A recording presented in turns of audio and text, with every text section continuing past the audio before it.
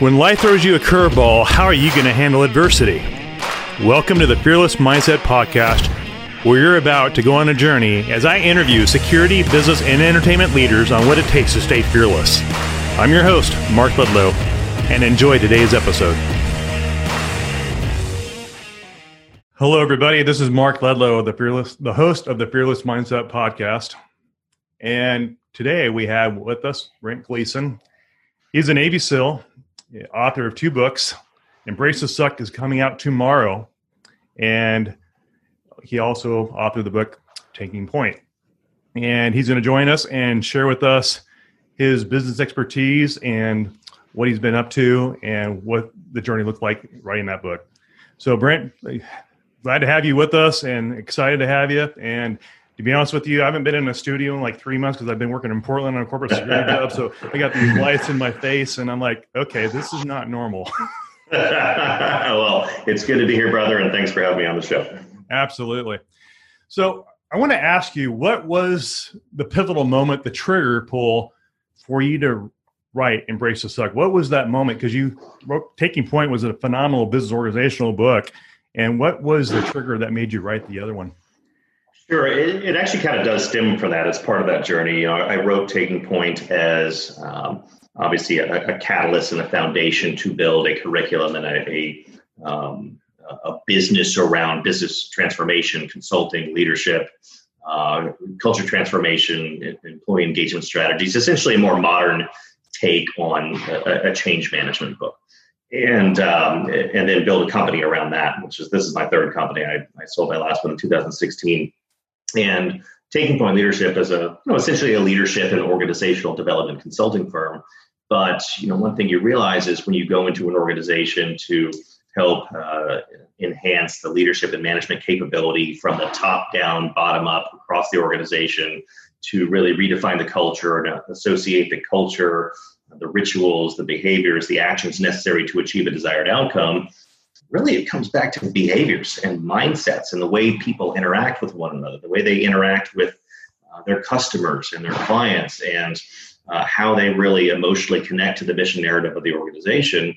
And you can't enhance the performance of a team, of course, without enhancing the performance of the individuals on the team. So I started thinking, well, maybe there's an opportunity here to write more of a personal transformation book. Technically, the book falls into that, self-help, self-improvement genre.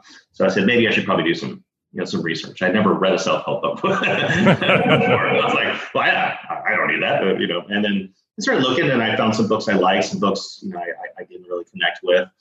I did find a lot of fluff out there, a lot of happy talk, and a lot of, books that have done very well and were very popular. But for me, I'm very action-oriented. And so I didn't find anything that was a little more counterintuitive, a little more gritty, a little more in your face, and also, most importantly, gives you tools of what to actually do and accomplish to transform your life, to overcome adversity, reassess values, plan better, execute better, debrief with ourselves better so that we can be essentially in a constant state of improvement and do all these things to live a more purpose-driven, meaningful life that gives to causes greater than yourselves, and to essentially be happier and meet and achieve more of the goals that we set. So that's the sort of the passion and vision I had for this book. And admittedly, as you know, going into this project, I didn't know 2020 would suck so bad. So selfishly, I'll say, Mark, that the timing is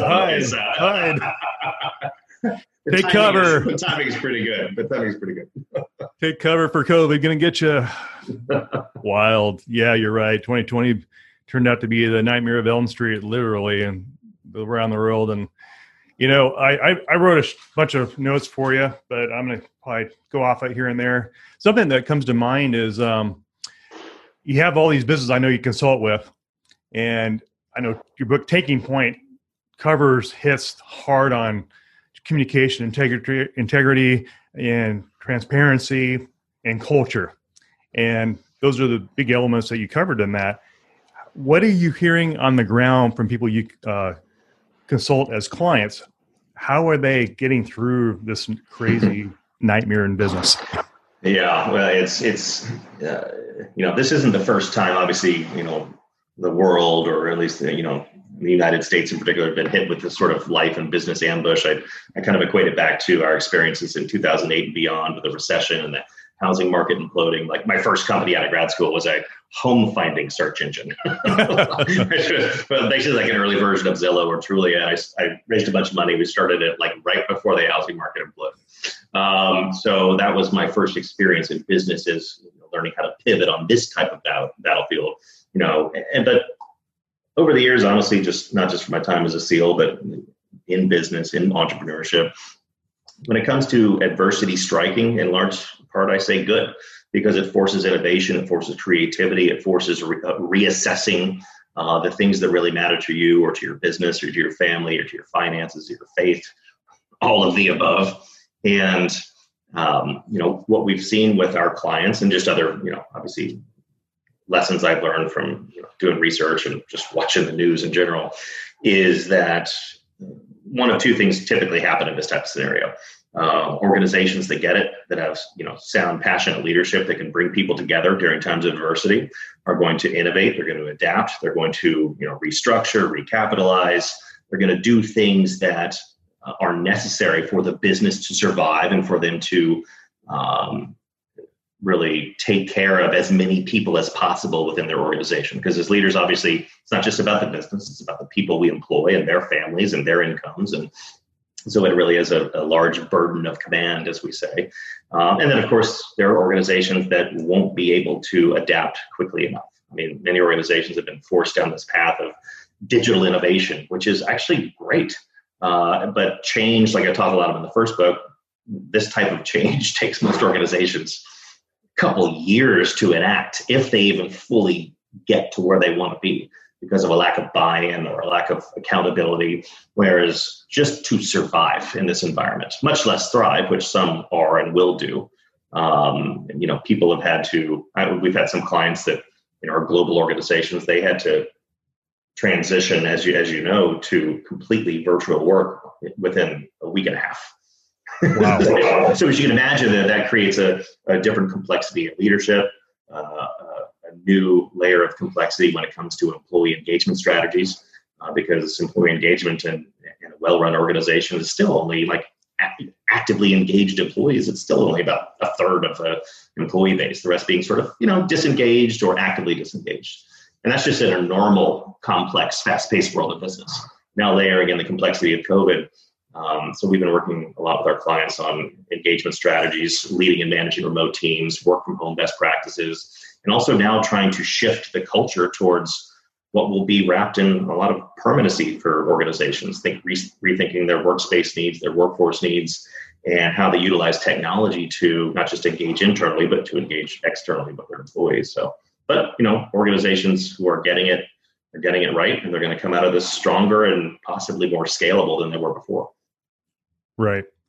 Now, here's a question a friend of mine asked me to ask you, actually. She's a business owner, and she wanted me to ask, what are your thoughts about everybody's working remotely right now? All the corporations are having their employees go remotely throughout the country. Are you hearing on the ground from your clients them going back to the office space anytime soon, or is this going to be a permanent thing, you think, in the future? None of our clients to date have discussed anything that I've heard around a permanent going back to the office type of situation. Obviously, there are certain clients, partners that we work with where they have at least an element of their organization that is, they're critical workers. They have to be, in the manufacturing plant or on site with their clients. But again, I think that a lot of organizations, I kind of feel bad. I came from a commercial real estate finance background before I went to the SEAL teams. And right. I feel bad for the folks in that industry, because a lot of organizations are rethinking how much workspace they actually need. If they do, how are they going to utilize it? People are getting used to working remotely. So a lot of leaders and organizations are thinking, well, if it comes to a point where it's safe to go back or our corporate policies are going to transform, all of a sudden we're just going to be like, hey guys, time to hardcore pivot again. We're going back to the office. Where people are used to this now. They've got their routine now, finally. And so a radical pivot back to the way it was, I don't see that happening. And if organizations try to do that, it may not work all that well. I would guess probably not.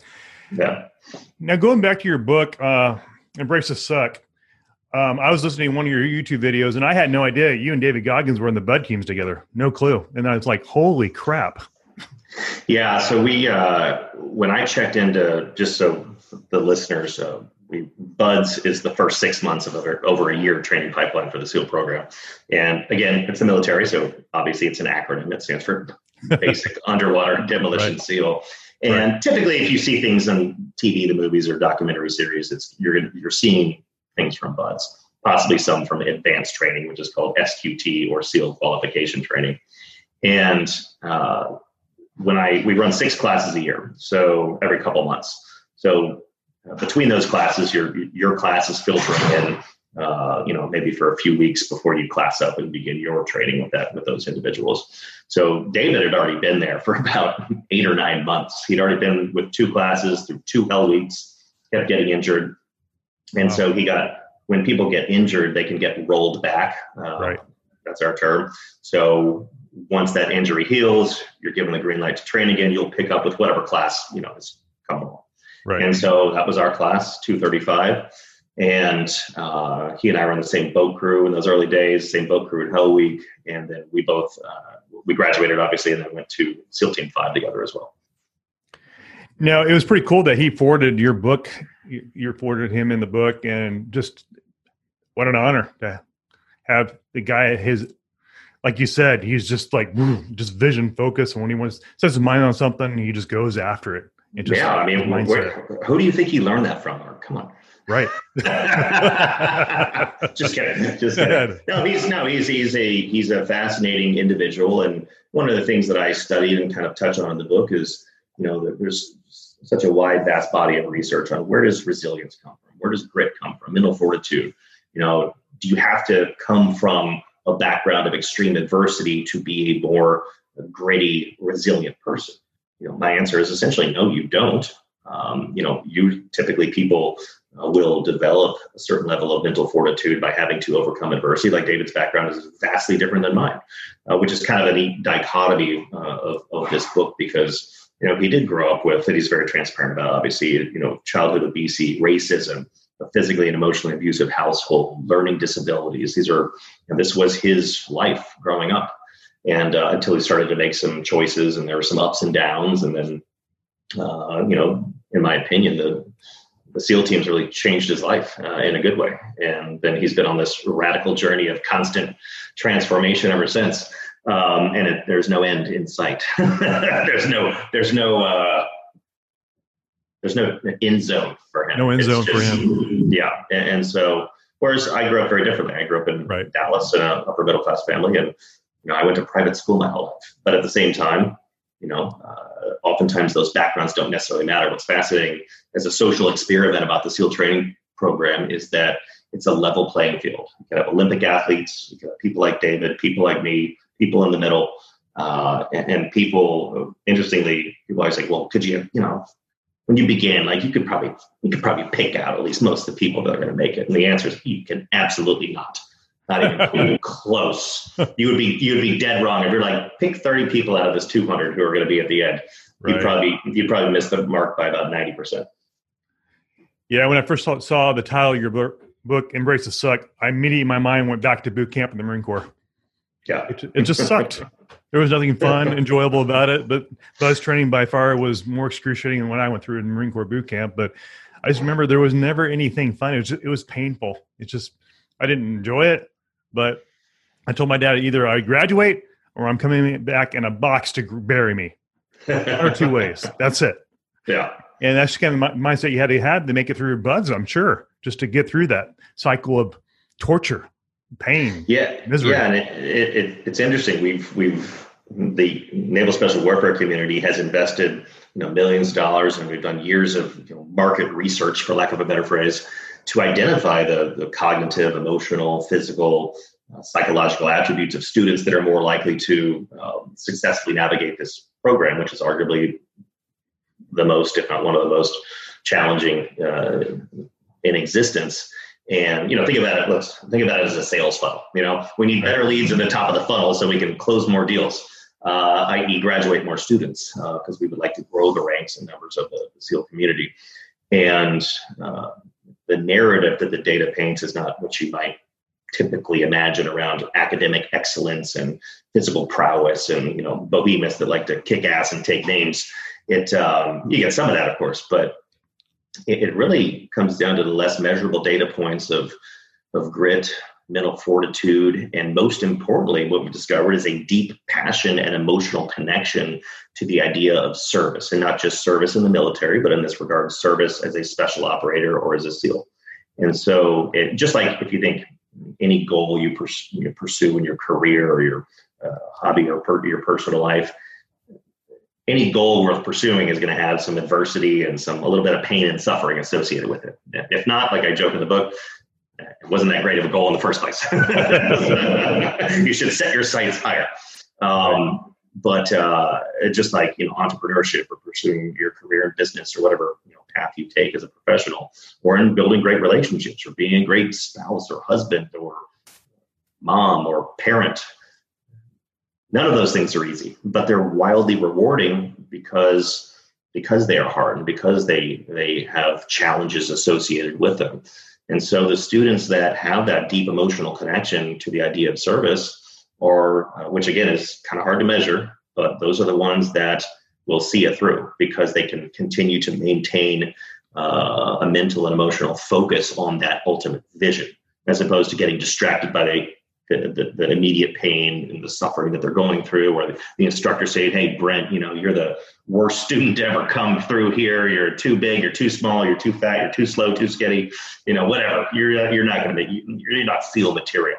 And they say that to you like every day. It's not your typical HR rewards and recognition system that we have in the corporate world. And students fall for that. They let the internal and external voices drive them down the path towards giving up. And, an hour or two later, when they're warm and dry, they feel that piercing sting of regret. And students who learn how to compartmentalize in a healthy way, are the ones that can see it through. So.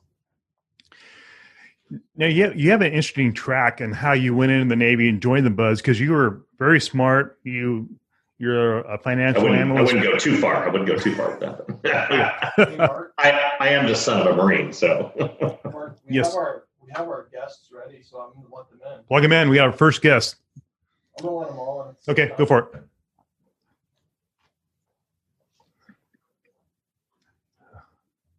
All right, Lucas is coming in from Ontic. The Lucas. Hey there. Lucas, how are you, sir? I'm doing well. How you doing, Mark? Great. Happy to have you join us. How are things in Texas? Not bad. No complaints here in Austin, Texas, man. But we've got it easy, It's 70 degrees and sunny in December 21st. Not too bad. So you're suffering like we are in San Diego, where it's sunny and 70 degrees in December. Brent, your types are the only I can't really talk to and brag about the weather, man. It's just not fair, right? Well, it's funny, as you may know, I'm from Texas. I'm from Dallas, but I literally just got off another podcast. If you've heard of the Drinking Bros podcast, they're based there in Austin. Yeah. Really, really fun and crude individuals. Is that the caliber of podcast we have going today as well? I think we'll take it a little bit different direction today than that. That's awesome, man. Well, thanks for having me, guys. Pleasure to be here. You're welcome. Thanks for coming on.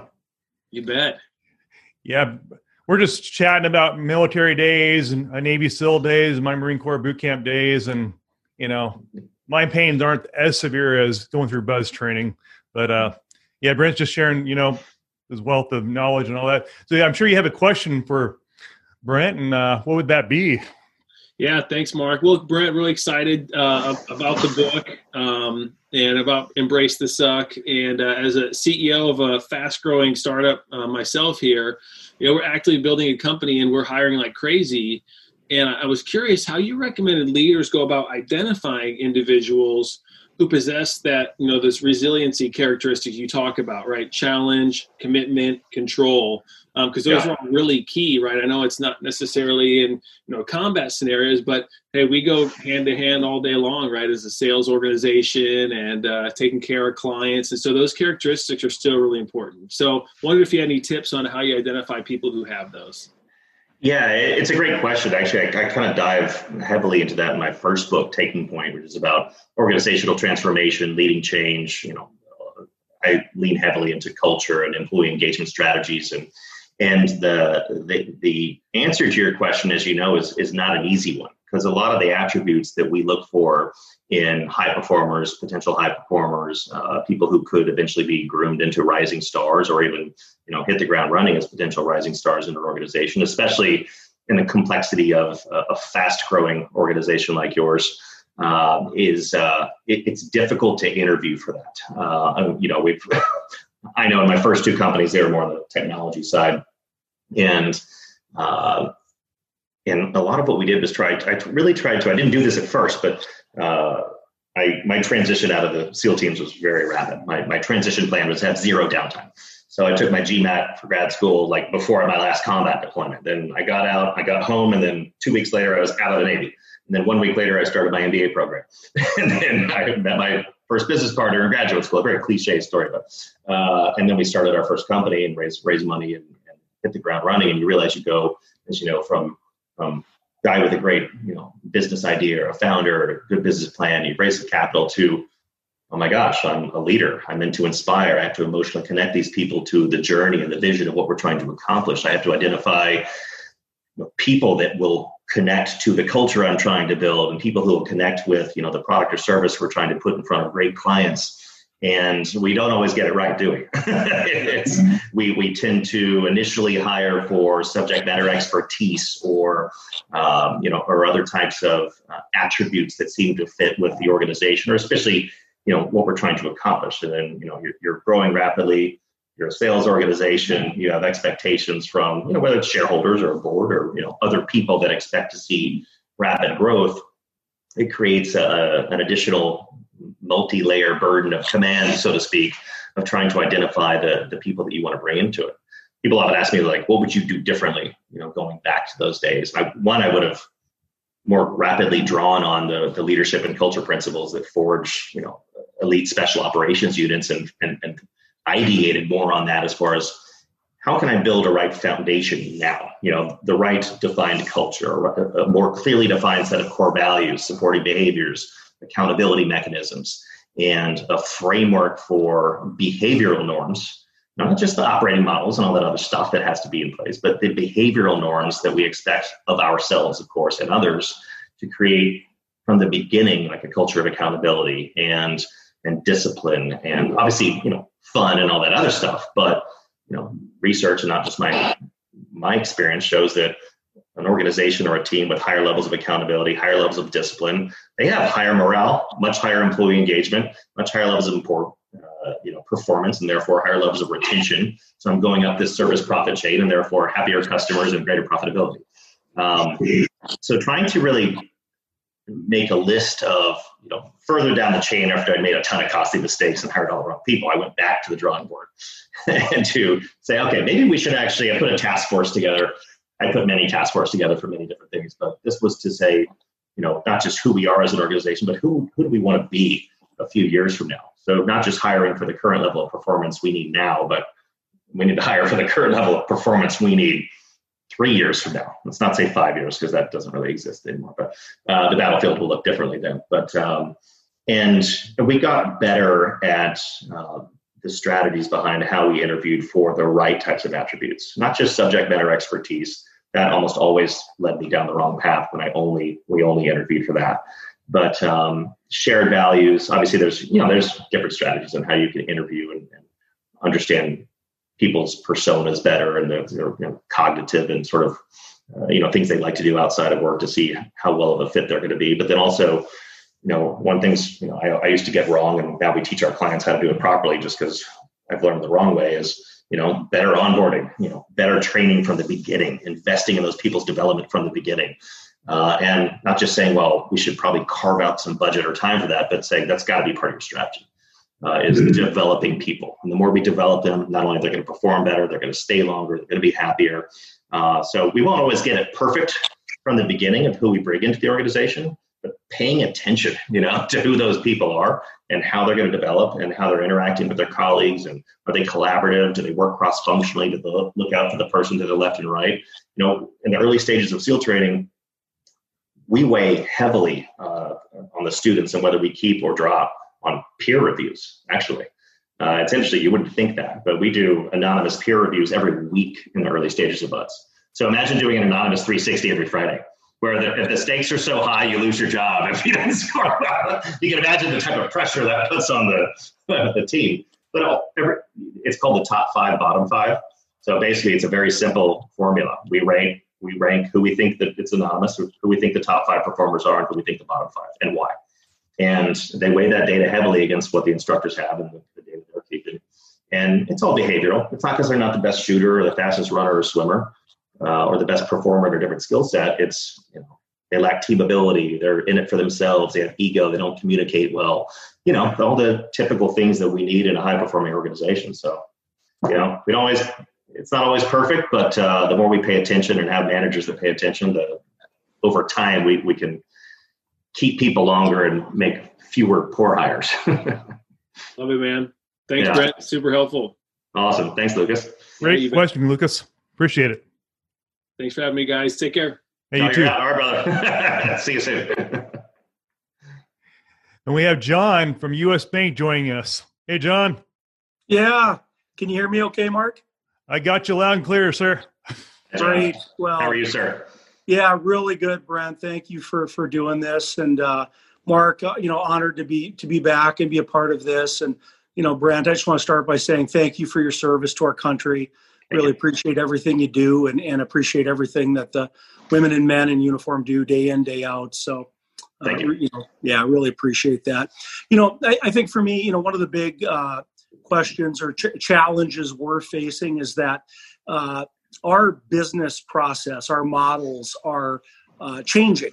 They're changing to the environment around us. They're changing as we become a much more technological business than maybe a brick and mortar or a classic sort of traditional one, right?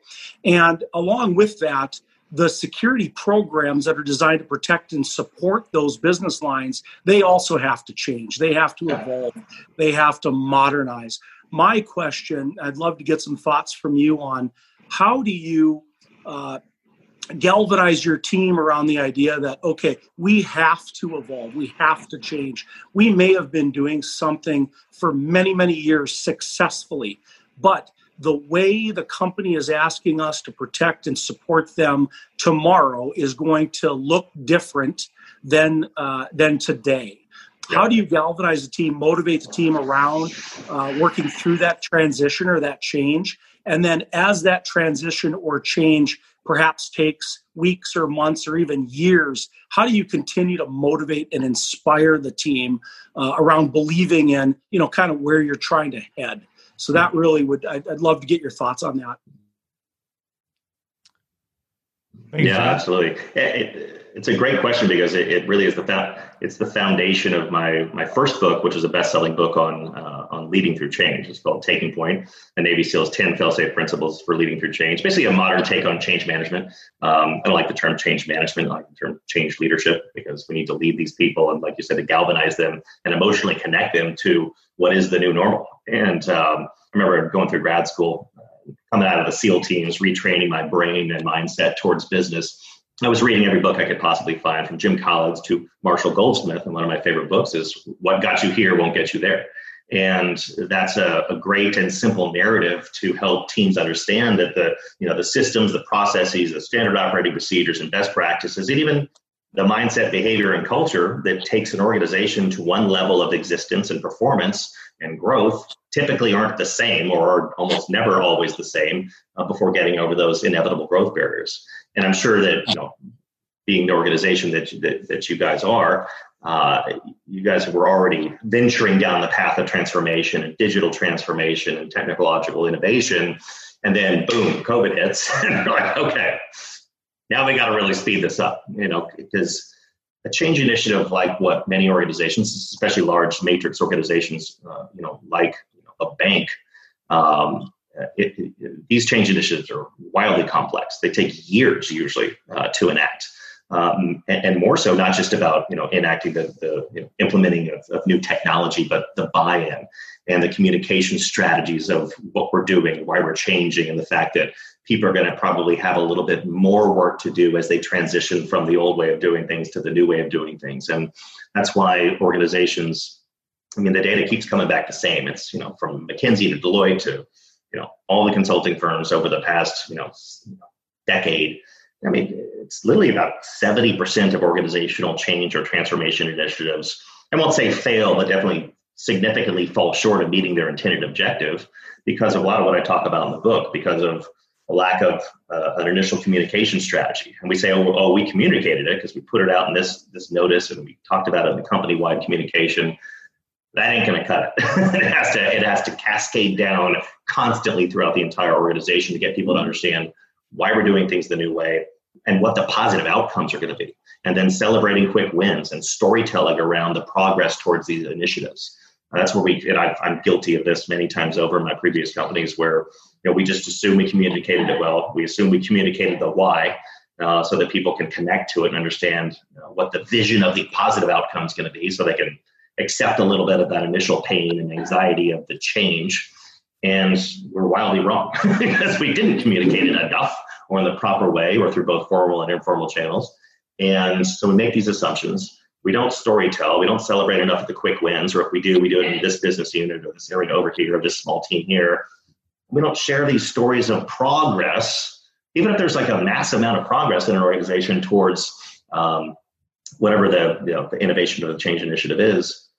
Nobody knows about it. So what do they assume? Well, they assume either there's no progress or here we go again. I heard this 2 years ago or 10 years ago or 5 years ago, whether it's this organization or another, that leadership puts out this new initiative. We're going to make this big change, and then nobody knows anything about it. And as it trickles down from the top to the middle, we have some data on this that we show our clients. It's pretty interesting. By the third tier down or fourth tier down, people will tell you a totally different narrative about the what, the why, the when, the who, and what we're trying to accomplish. So it goes into a much better internal communication strategy, sometimes external, and really coaching and mentoring and teaching managers, even in sort of more of the middle level, on how to engage their teams in participation. One of the chapters in my first book was about engagement and participation. When we already have kind of a less than awesome level of employee engagement in well-run organizations, usually it's only about a third, with the rest of the employees being disengaged or actively disengaged, which is just normal in an organization, as you know. Then layer in COVID and virtual work environments. You can imagine that really awesome 34% engagement is probably less now. Let's just put it that way. We've been working with organizations like yours the past 9 months on leading and managing remote teams and work from home best practices and how to engage with empathy and greater levels of emotional intelligence and try to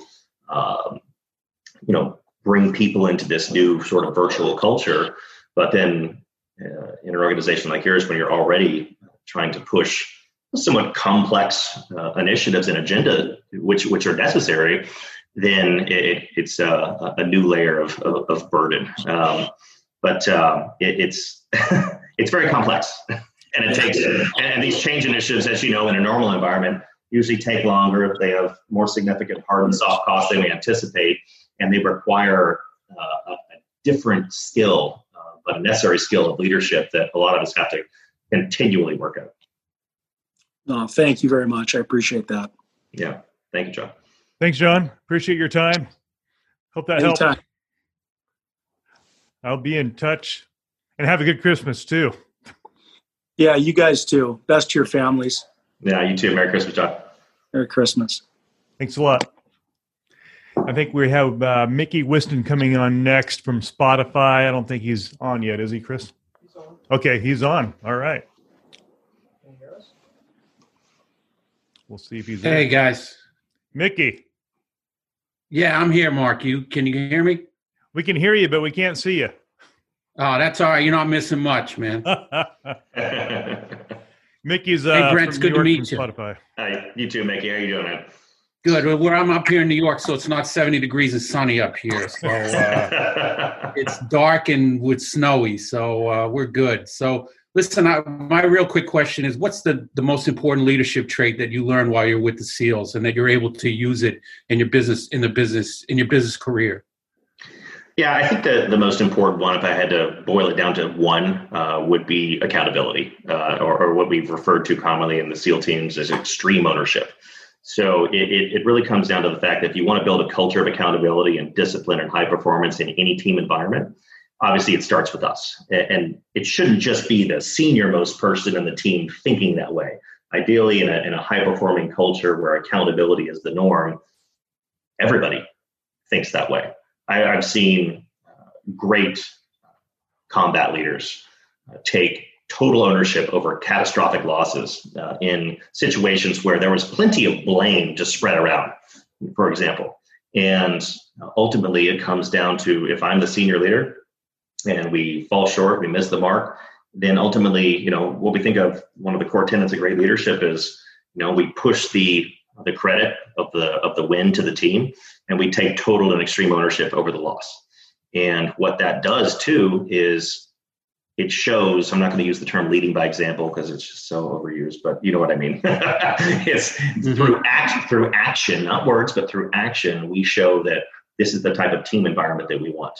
And gradually that cascades, that behavioral norm and expectations cascades throughout the team, where every single person is literally fighting over the scraps of blame when the team falls short. And in that type of environment, it sounds like accountability always has kind of a negative connotation associated with it. But research shows, this is not just my opinion, but a culture of accountability in an organization creates higher levels of engagement, higher levels of morale, higher levels of performance, higher levels of retention, both of employee and customer, and therefore higher levels of profitability.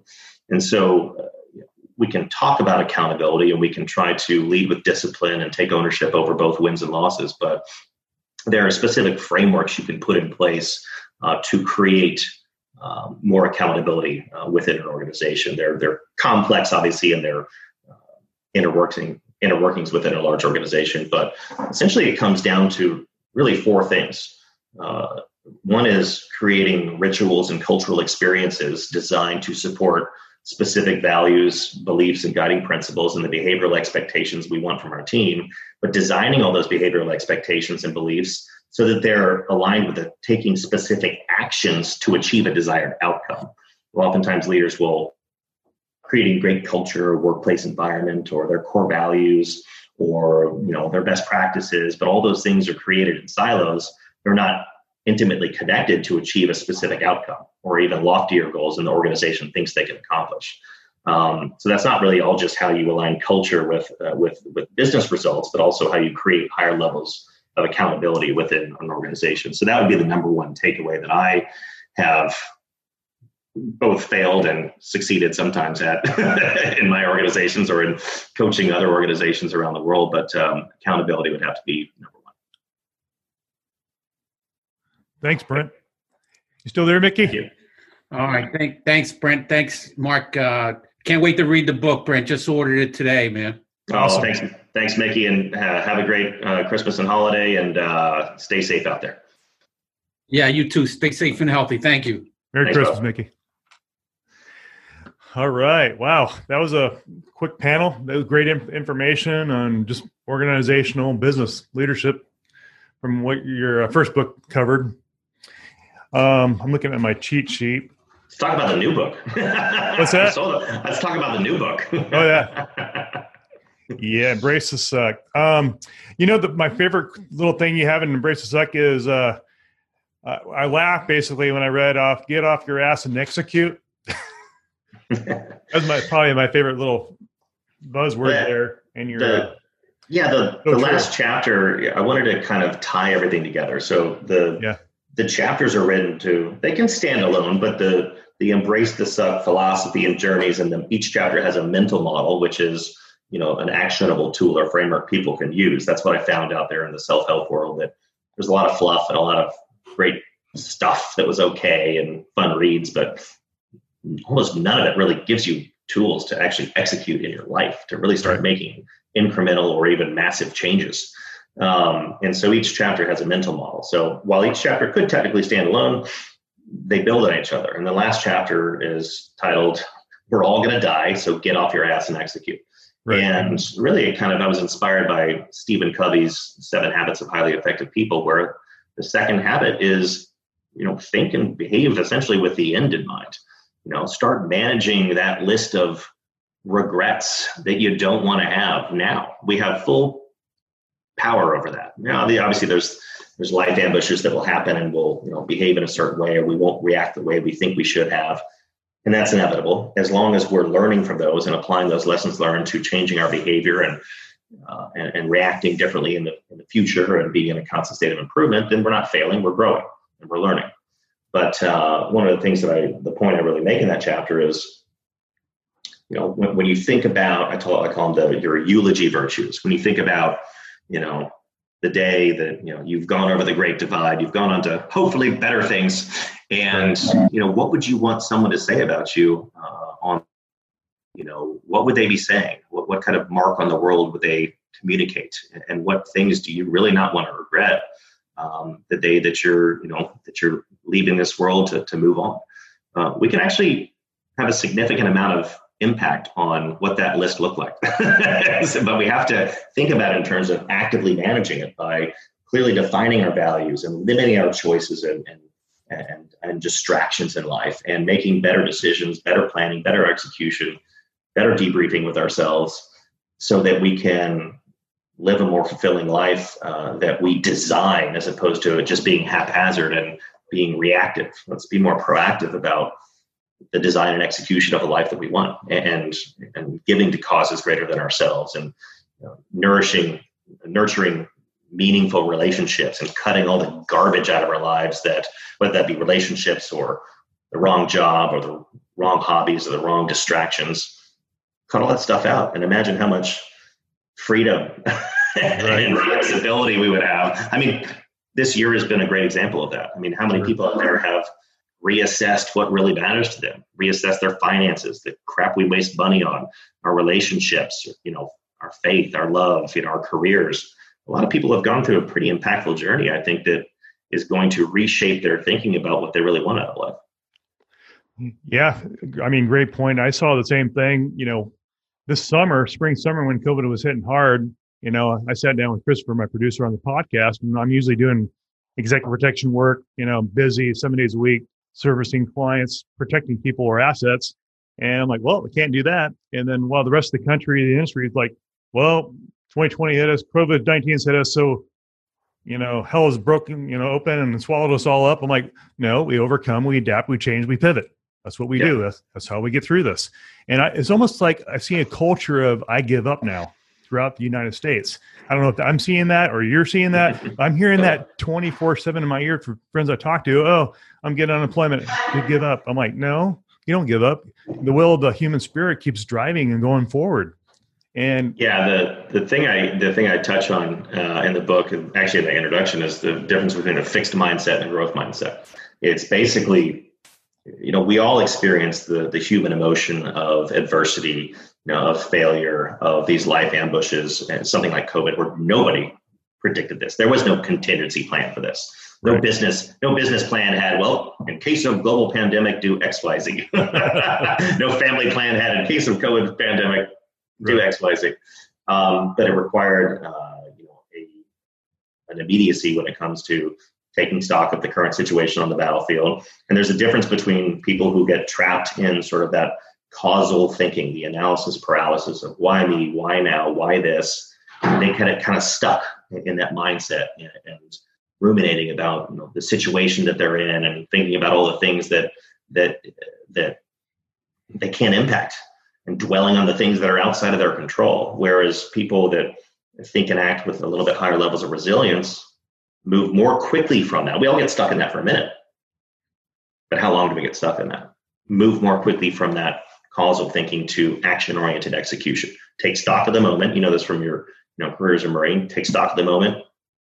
Look at the battlefield around you. What resources do I have? What threats and blockages still stand in the way? Let's develop a plan. we can think of some contingencies. Let's put those in there too, some lessons learned, and then we got to keep moving forward. Otherwise, we'll get stuck on the battlefield and we'll get annihilated. We've got to keep moving, and I've seen a lot of that.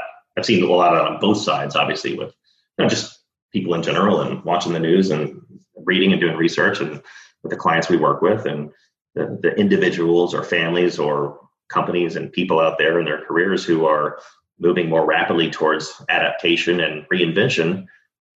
And this goes back, since the beginning. People who have experienced extreme adversity or physical and emotional pain and suffering oftentimes come out of it happier. They have a greater perspective. They see the world through a different lens. They're more mature. They're emotionally more mature, and they're better people in general, to put it in a simple term. Right. What's your advice, Brent, to the guys, especially our military families or veterans that are out of the service, of course, and they're dealing with depression, maybe some suicide issues, maybe just substance abuse stuff because they're trying to get through the holidays? What is your advice to those folks struggling with that?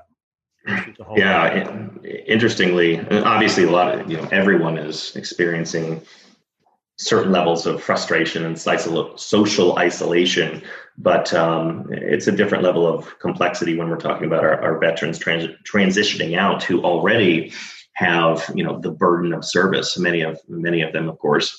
I've had friends come back from deployments where they came back from deployment for 7 months. They got delayed coming back, of course, and then they went from coming home to friends and family to immediately being in quarantine.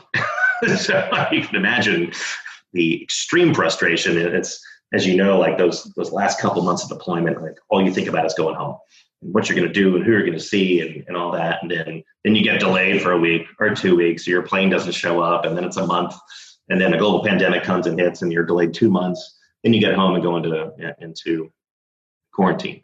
And we're already talking about an environment where we're losing 20 to 22 veterans a day to suicide. Wow.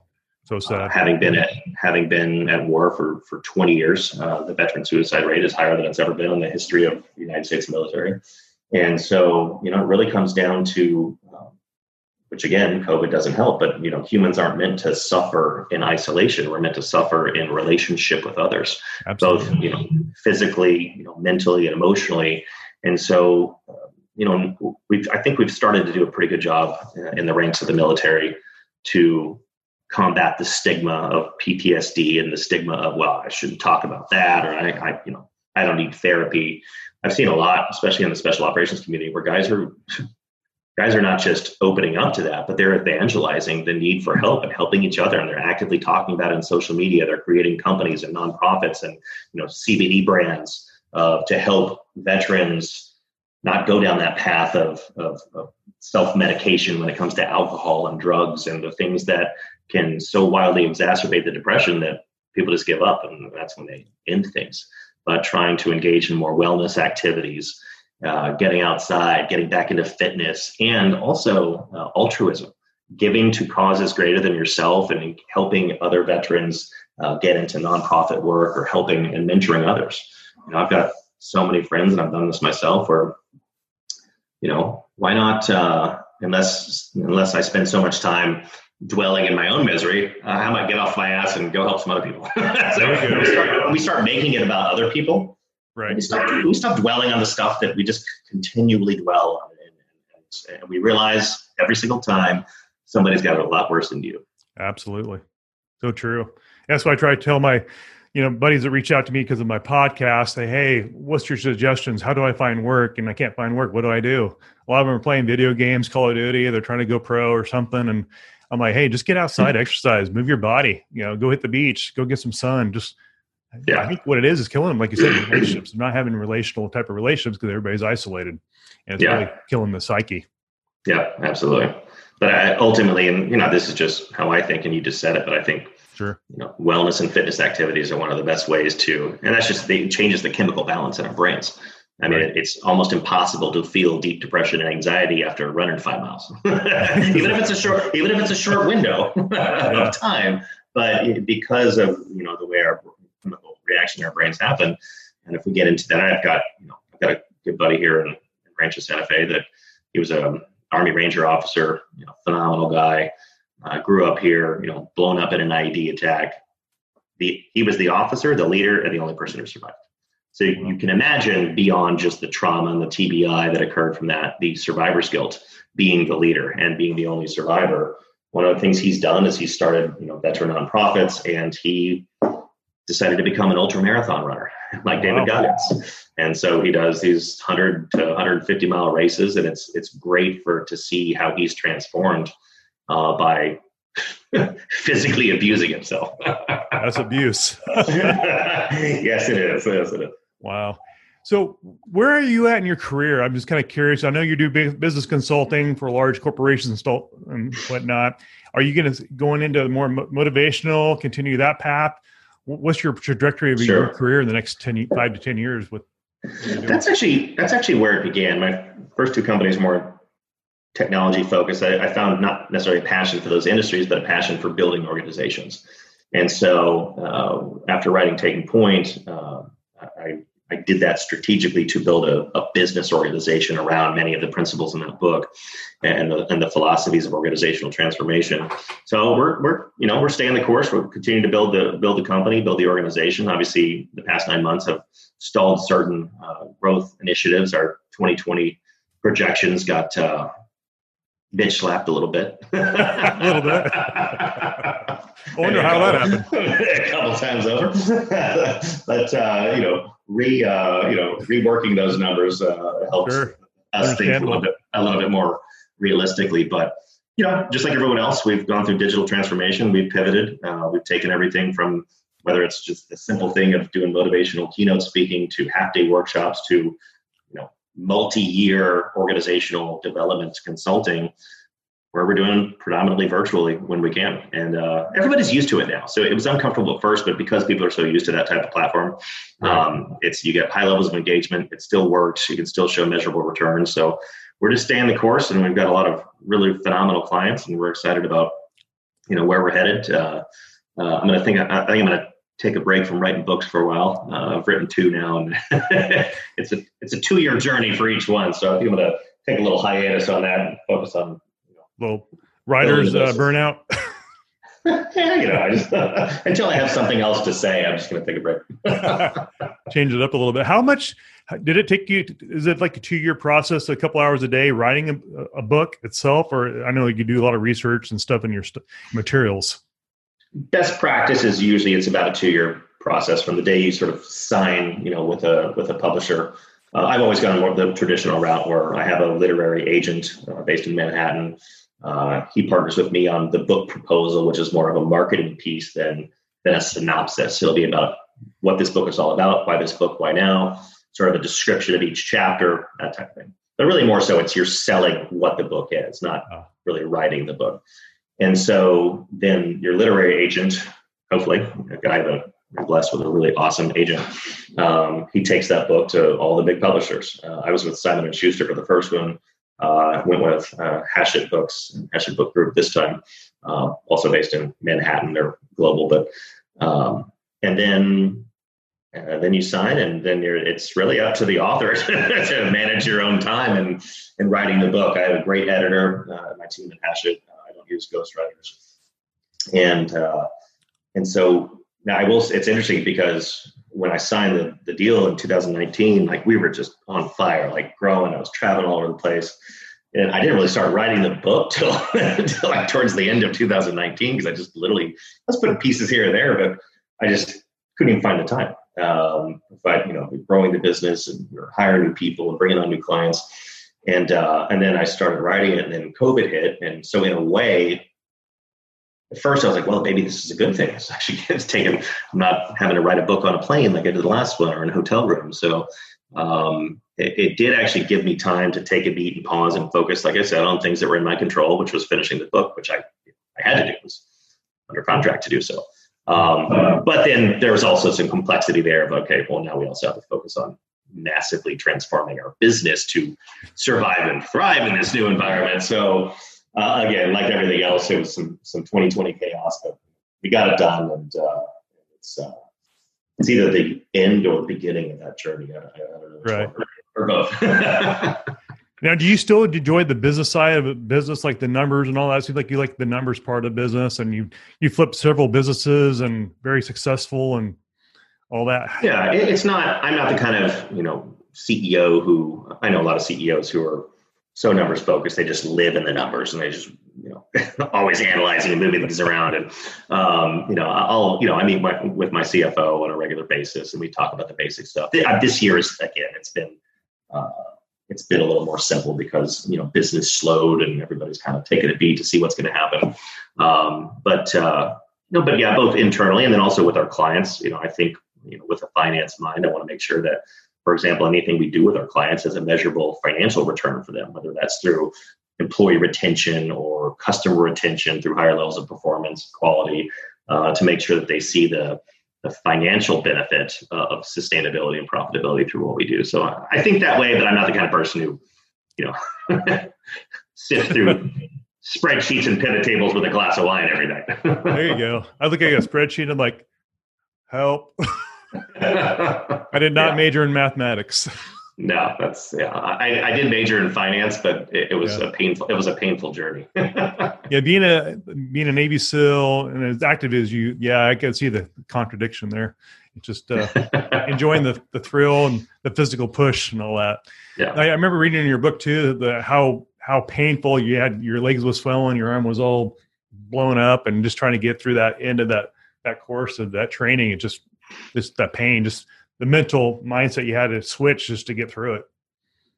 Yeah, and a lot of guys go through it. I mean, you of that 16-month pipeline or so, it changes a little bit right and left, depending on who's in charge and how we evolve. But that first 6 months of the training pipeline is BUDS, or basic underwater demolition seal, and what you see on TV, movies, documentaries. But the first 5 weeks are where they lead the entire class out.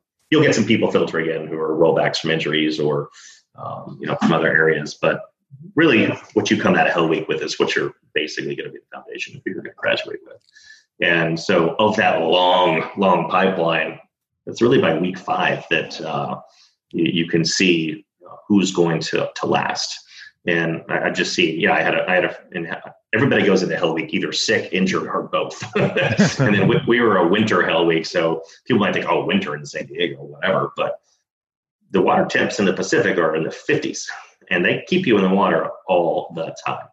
And so when you're, wet, sandy, freezing, second stage hypothermic, you're injured, you're covered in scabs and so swollen you look like a tree trunk. There's definitely some purposeful suffering going on there. But I've seen guys who had, a guy in my boat crew had 2 broken shins, but he just kept his mouth shut at med checks because he didn't want to get rolled back. And obviously after Hell Week, he couldn't walk, so they had to roll him back. If you can make it past Wednesday, they'll roll you forward, so you don't have to do Hell Week again. Oh. But let's say like midday Wednesday, and you're injured, and you have to get medically dropped or rolled. You got to start from day 1, not just Hell Week, but from the very beginning. So, but yeah, it's fascinating to see the level of mental fortitude. And going back to what we talked about, it's not just because they're like tough guys; it's because they have such a passion and emotional connection to the idea of completing training and becoming a SEAL. And that's what helps push them through the most physically and emotionally painful times. Achieving that honor, just the honor itself. Well, the honor, and more so the humble privilege of being able to do that. And then guys get their try to become a SEAL, and they realize quickly that that's a life of much greater sacrifice than they had experienced in training. Absolutely. Hey, what are your thoughts on the way corporations communicate these days? You have email, you got text messaging, and now Zoom. What's the most effective and ineffective ways of communicating you've seen with your clients? It's a good question, and timely, because a lot of organizations we're already bad at this. And whether it's under communicating, over communicating, everybody using different channels for different reasons, no meeting etiquette whatsoever, no communication etiquette or best practices whatsoever, or at least nothing that's followed. One of the things that we've been working on, it's easy to put it in the context of this current environment, is general meeting and communication etiquette now that we're in a virtual environment. So meaning like not everything has to be a Zoom meeting. We found that people are now working longer hours than they were before. because they don't have the commute. They don't have the other sort of social activity in the office, or going out to lunch, or, leaving a little early for happy hour, or whatever whatever it might be. They're, we're strapping in at 7 a.m. and next thing you know, it's 7 p.m. and you like, oh crap, I didn't eat lunch, or I didn't take a break. And then people are stacking, these meetings, especially Zoom meetings. Everybody now thinks that everything has to be a video conference, which it's good. And it's good for the combating some of that social isolation, so we can see each other. And that's a positive. We always encourage that. But again, going back to general meeting etiquette, we're stacking back to back to back to back to back. They're already feeling stress, anxiety, and uncertainty. And then we have so many meetings, we're not really actually getting anything done. Unless it's a working meeting that's very, very well run, people come prepared. They don't have time to come prepared. And they don't have time to take the notes and put the accountabilities in place in their calendar of what they need to do based on that other meeting, because they got to get off that meeting and right on to the next meeting. So what we're doing is working with clients on identifying a framework for what constitutes a Zoom meeting, for example. What can be done through GChat? What should live in email? What can be a text, to your point, or a phone call? That could take 2 seconds, as opposed to, oh crap, well, I got to talk to Mark about that situation, so I need to find some time for a Zoom call sometime this week. Well, that's not happening until Thursday. Well, no, just pick the damn phone up and take 2 seconds to talk about it. Shoot him a text. You might get the answer within 30 seconds, and then you move on. Right. So creating best practices around that everybody understands, that are documented, is the best way to do that. So what should live in each of those, verticals? It's not always going to be perfect. It'll be messy, but when we don't even attempt to do that, people are already just inundated with way too much communication, and there's too many meetings now. Whereas that was already a problem, death by meetings, and now it's death by meetings tenfold. It's communication overload by far, seems that way. And now you have Zoom on top of your text messaging and phone calls and conference calls. It's just gone crazy. Well, and the dichotomy of it is we do need to be over communicating now, especially as leaders and managers, right? Because of connecting people to what we're trying to do and the new ways of doing things and the new procedures. But it can't be layering on more communication. It's just better use of the time we already have. Exactly. Great point. And thanks for just sharing your time with us, Brent. I got the cue from the producer to not waste too much more of your time. And I want to put a plug in for Embrace the Suck with Brent Gleeson. It's coming out tomorrow. You can go to his website and order it. And people are buying it like crazy, like hotcakes. And let's put them in the New York Times bestseller list. There we go. Get them cranking up there with the numbers. But thanks for your time, Brent. I want to wish you a Merry Christmas to you and your family and your team out there in San Diego. And it's an honor to have you on and get this panel done. And I know there's some inquisitive people out there in the business world going, what the heck's going to happen in 2021? And I'm sure you'll be reaching out to everybody. It's gonna be more of the same, really. Pretty much the same. No, but Mark, thanks so much for having me. It was an honor to be on. Hope you and your family have a great Christmas and holiday. And I'm sure we'll talk very soon. All right. Appreciate it, sir. Thanks. Thanks, brother.